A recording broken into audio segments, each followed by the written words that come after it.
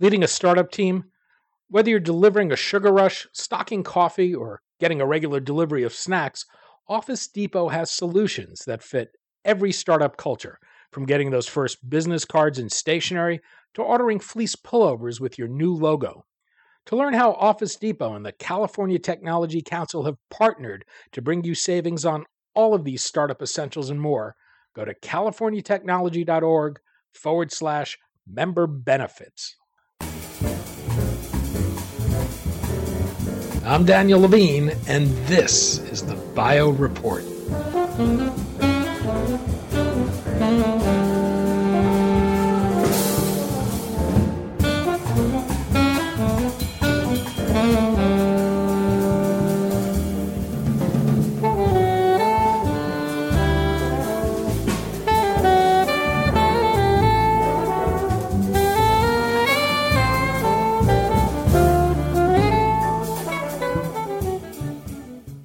The latest reports on the coronavirus outbreak put the number of infections at nearly 75,000 and deaths at more than 2,100.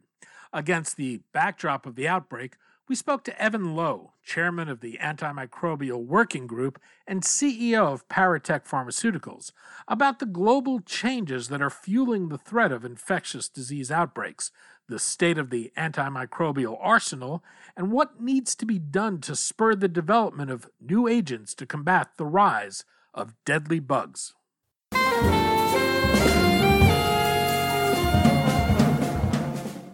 Evan, thanks for joining us. Well, thank you, Daniel. Very excited to be here with you. We're going to talk about the Antimicrobial Working Group, the state of the antimicrobial arsenal, and what we should make of the recent Wuhan coronavirus outbreak. Perhaps we can start there. I don't want to get into the specifics of the virus, but how does a virus like this emerge? Well, it's one of those things where situations where I think at the end of the day, nature always humbles us, right? In terms of our state of understanding of the science. And similar to SARS and other potential outbreaks such as Ebola as well, is that I think we are still, for some of these viruses, just now trying to understand them. And once we understand them, then there's an opportunity to try to create a preventative vaccine.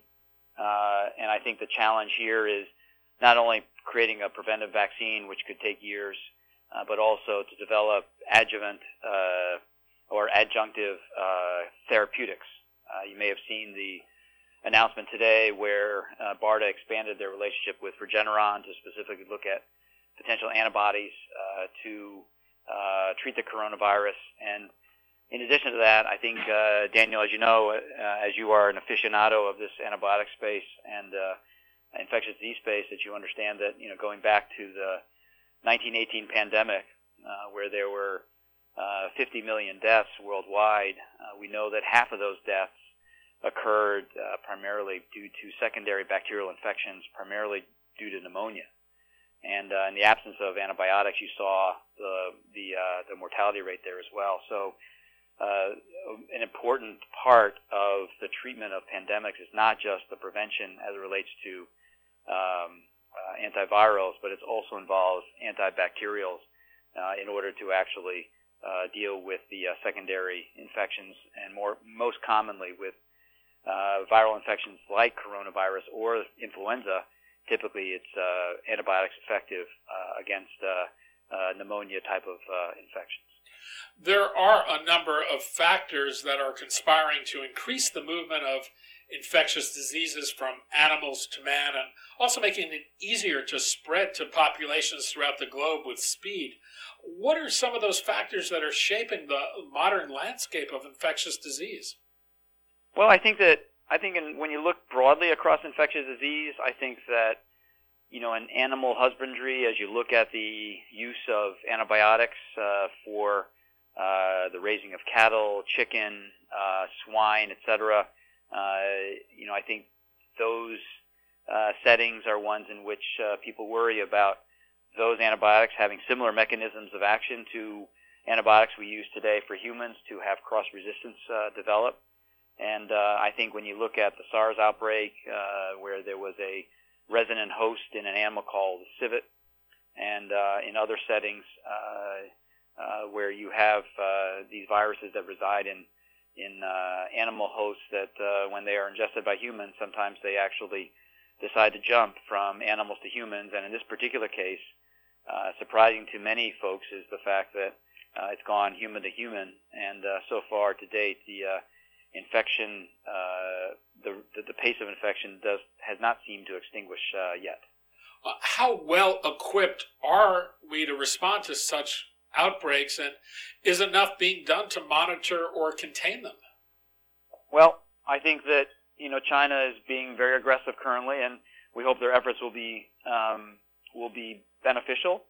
I think because of the potential understanding today of the long incubation period with this coronavirus, the horse may have gotten out of the barn here. As you see, many cases across the globe that are happening already, and we're learning that it actually seems to be able to pass from human to human quite easily. And so when you think about preparedness, which is what you're getting at with regards to pandemics or pandemic viral infections, I think it's one of those situations where you hope that you have what you need stored somewhere, and the United States takes that approach, specifically with our strategic national stockpile of antibiotics and potentially vaccines as well.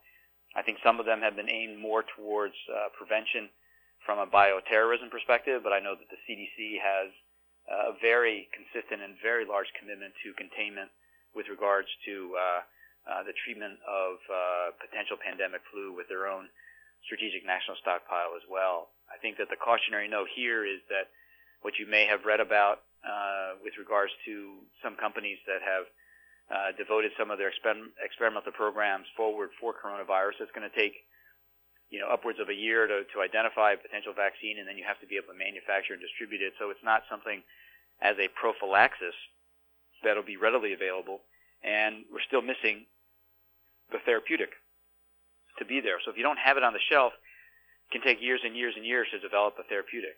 And so I think from a pandemic preparedness perspective, I do think that this is a very much of a wake-up call for all countries, not just in the United States. And what role does diagnosis play in all this? How important is it to have proper diagnosis of these conditions? I think you've got the therapeutic. I mean, you've got the the prevention aspect with regards to vaccines, right? Very much so. You need the diagnostics and the ability to use what's called RT-PCR, polymerase chain reaction, to identify the coronavirus. Very, very helpful. The challenge, though, with the coronavirus from a diagnostic standpoint is that I don't think that epidemiologists or ID physicians quite know yet where the shedding event actually occurs for coronavirus, whether it happens early in the infection or whether it happens late in the infection. And I think the shedding timing is really important to have effective quarantine as part of the approach. And then finally, you also need, as I said earlier, adjunctive antibiotics to be able to deal with not primarily the viral-induced pneumonitis or an inflammation of the lung, but what happens when you have that viral pneumonitis or inflammation of the lung is that you basically have compromised the normal protective layers in the lungs to keep bacteria from infecting the primary lung tissue. And that's where you do need adjunctive antibiotics on the shelf in your strategic national stockpile in order to be able to deploy that on a timely basis in order to save lives. And you use the term shedding. Does this refer to the point at which the virus expands? That's right. Multiplies, and then it's very much within your droplets and your ability to actually communicate that through airborne droplets. That's right. There's no specific antiviral treatment available for the Wuhan coronavirus. You talked about some timelines, but in terms of developing a therapeutic or a vaccine, are there things that need to be done to accelerate a response? I think, unfortunately, until you know the DNA sequence sometimes of these viruses, it's very hard to know what to go after from a vaccine perspective, right? And so the challenge is going after something you don't actually know. And when this virus pops up, unless you have very similar motifs in terms of DNA sequencing that you could actually go after, very hard to do prophylactic vaccines against things that you don't actually know what's out there. And then once you know what's out there, I think smart scientists that are much smarter than me I know that some of them are working very hard to try to identify exactly what the DNA sequencing motif is that they have to go after to induce an immune response and to get that vaccine tested in humans, to look for the immune response to their adjuvant that they would use in their vaccine, and to see whether the protection is ultimately durable or not. And once they figure that out, then they have to figure out what a large-scale manufacturing approach could be going forward, and then there has to be a distribution chain superimposed or done in parallel to that as well. So you can imagine that this is a very complex process, and it just really takes time. And unfortunately, for some of the testing to watch for antibody responses as well, or to develop these vaccines, you can't speed up time. Perhaps we can take a step back.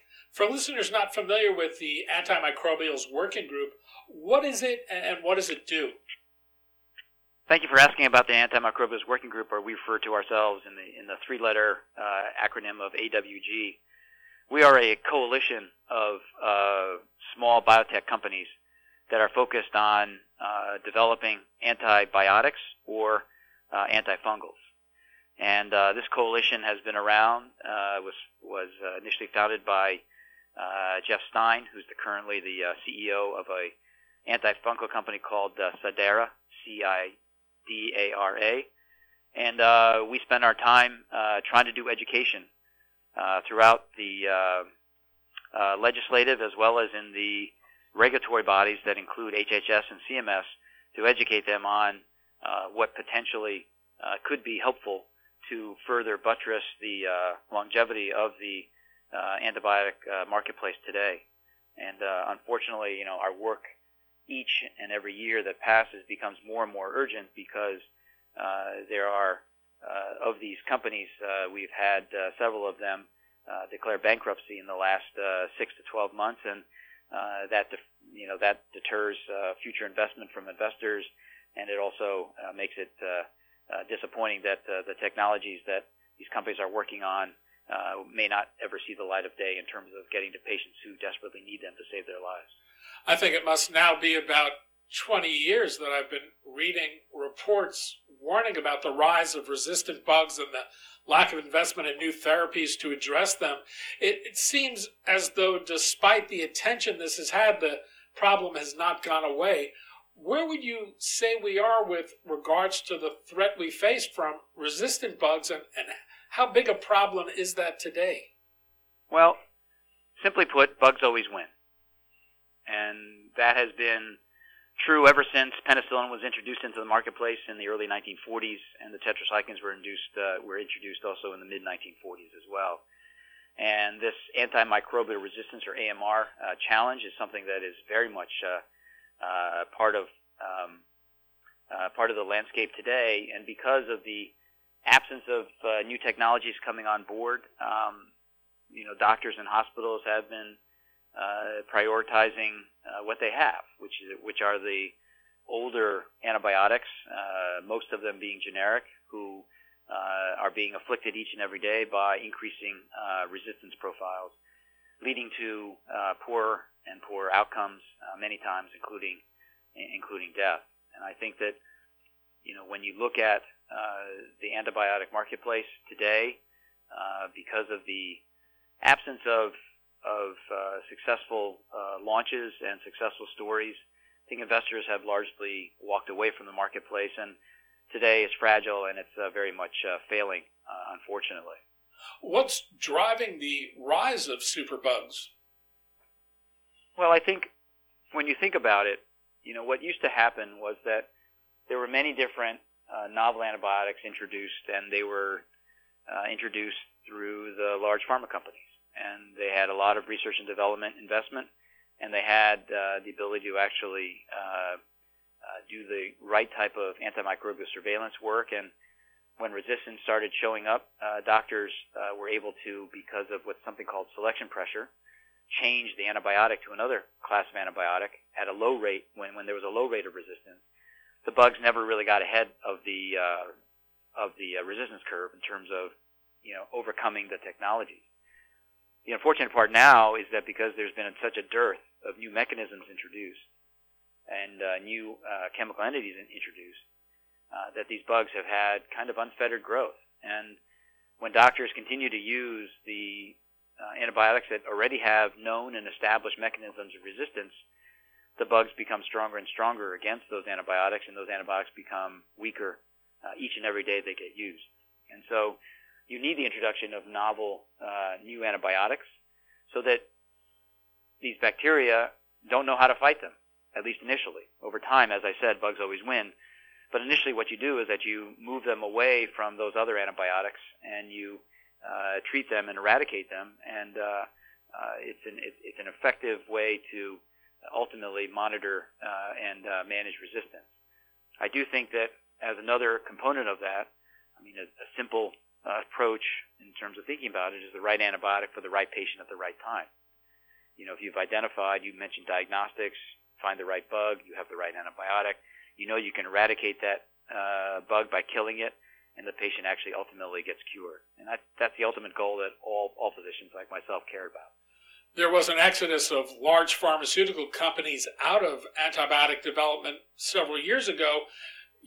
AWG notes that less than 5% of pharmaceutical investment goes towards antimicrobial development. Why aren't more companies and larger companies working in this area?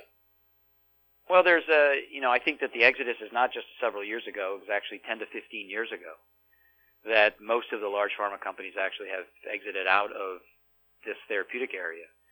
Largely, they've decided and pivoted towards oncology and rare disease assets, where the reimbursement model is much more robust for adopting technologies that are approved on day one. In the antibiotic world, the way the economic model works is that these antibiotics are, because of trying to reduce the rate of resistance, even though they may have novel mechanisms, that they are put on the shelf and, in the situation of break glass when you ultimately need it, when patients have actually failed, the older generation of antibiotics that doctors are preferentially using today. Challenge with that model is that, small companies like Paratek or others that are in the AWG, we need to solve for time, right, in order for there to be enough education, enough utilization where doctors get comfortable with the new antibiotic, that there's a reasonable utilization for the right patient at the right time, that we can actually cover our costs and ultimately become profitable so that we can actually have dollars that we can reinvest back into further research. And unfortunately, because of the investment environment, because there hasn't been a really successful recent launch in the last 5 to 6 years, and that Big Pharma is really not in play today as a near-term strategic partner, investors have really walked away and said, come back when you've actually had a successful product in terms of peak year sales. And so, unfortunately, I think we're in a situation here where the investment dollars, as AWG has said, over 90% of the investment dollars that are going into new antibiotic research is from the companies that are in the Antimicrobials working group. And the challenge there, though, is that we don't. Most of our companies just have a single product. We don't have a portfolio of multiple different products that are also commercially successful that could actually allow the antibiotic to have time to be successful. We just have one product, and we need the time to make that product successful. And without that, as you've seen with Achaogen and most recently Melinta, they've filed for bankruptcy protection because they just don't have the ability to manage not only the large investment in order to try to be successful, but their product revenues are not robust enough to sustain them on their own. There have been efforts to incentivize the development of new antimicrobials. I think here of the GAIN Act.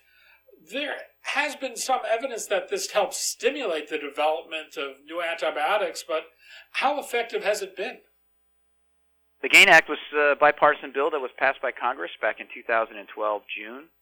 Massively important for providing an expedited regulatory path as well as enhanced regulatory exclusivity.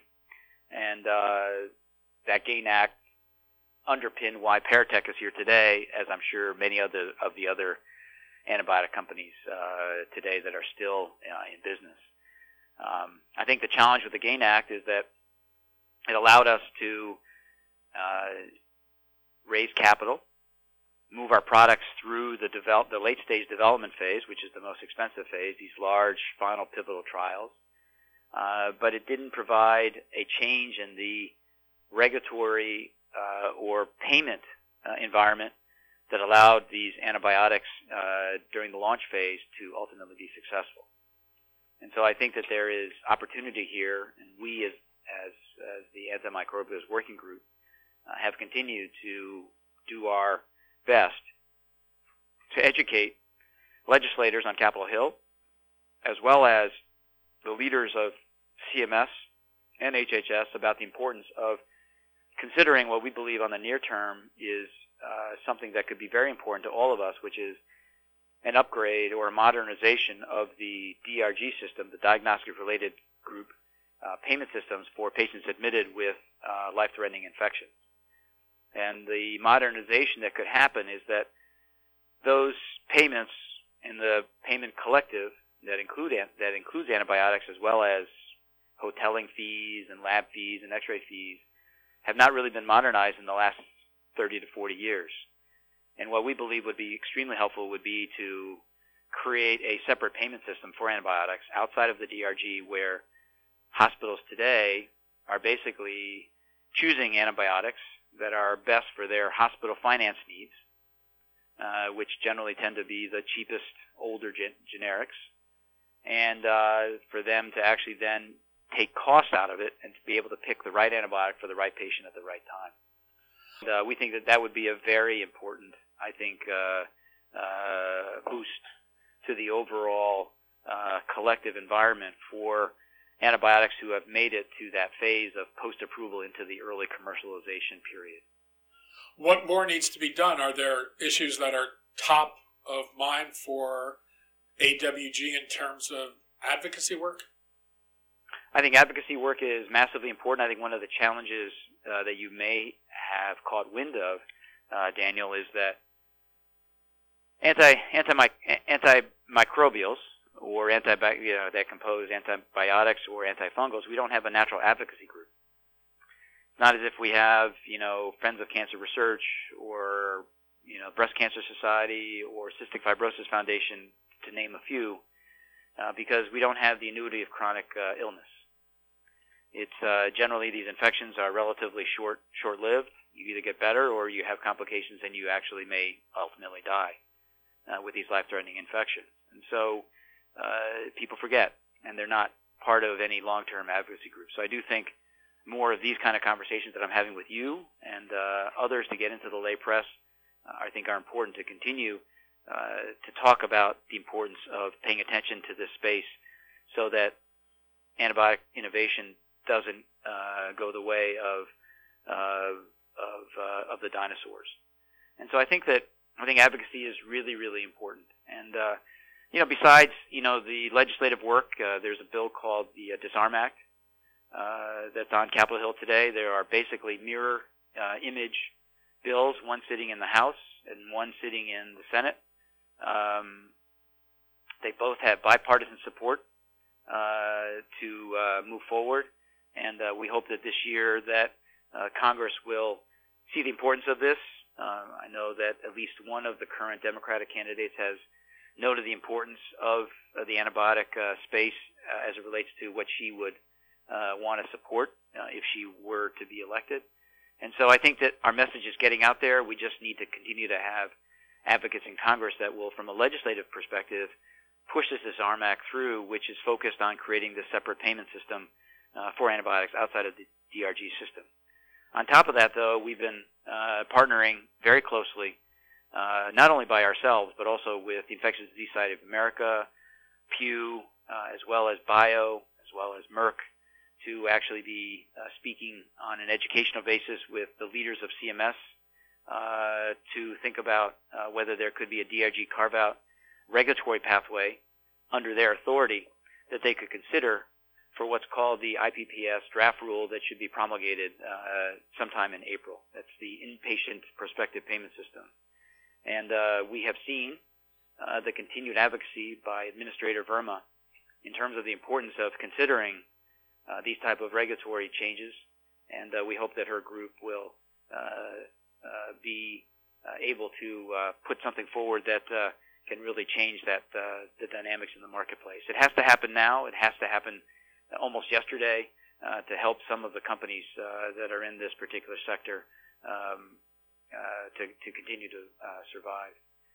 The other thing that needs to happen, I think that private-public partnerships with the government are going to be important to think about. It's referred to as what are called pull incentives to help through the early years of a commercial launch.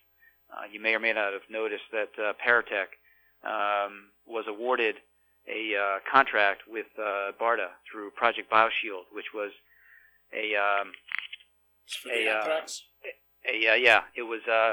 BioShield was put in place by George W. Bush, and it was specifically dollars that were allocated and protected specifically to develop agents to protect Americans against bioterrorism pathogens. And our lead product has in vivo and in vitro efficacy against pulmonary anthrax, and we've been awarded a contract to develop our product against pulmonary anthrax.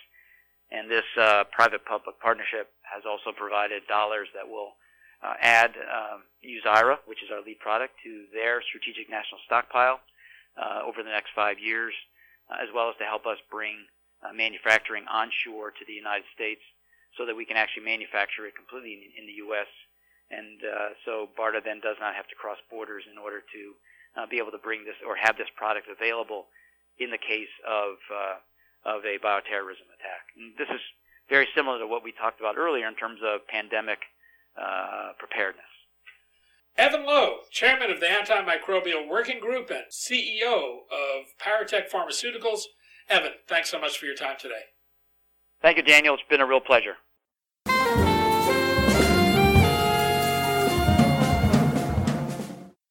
Thanks for listening. The Bio Report is a production of the Levine Media Group.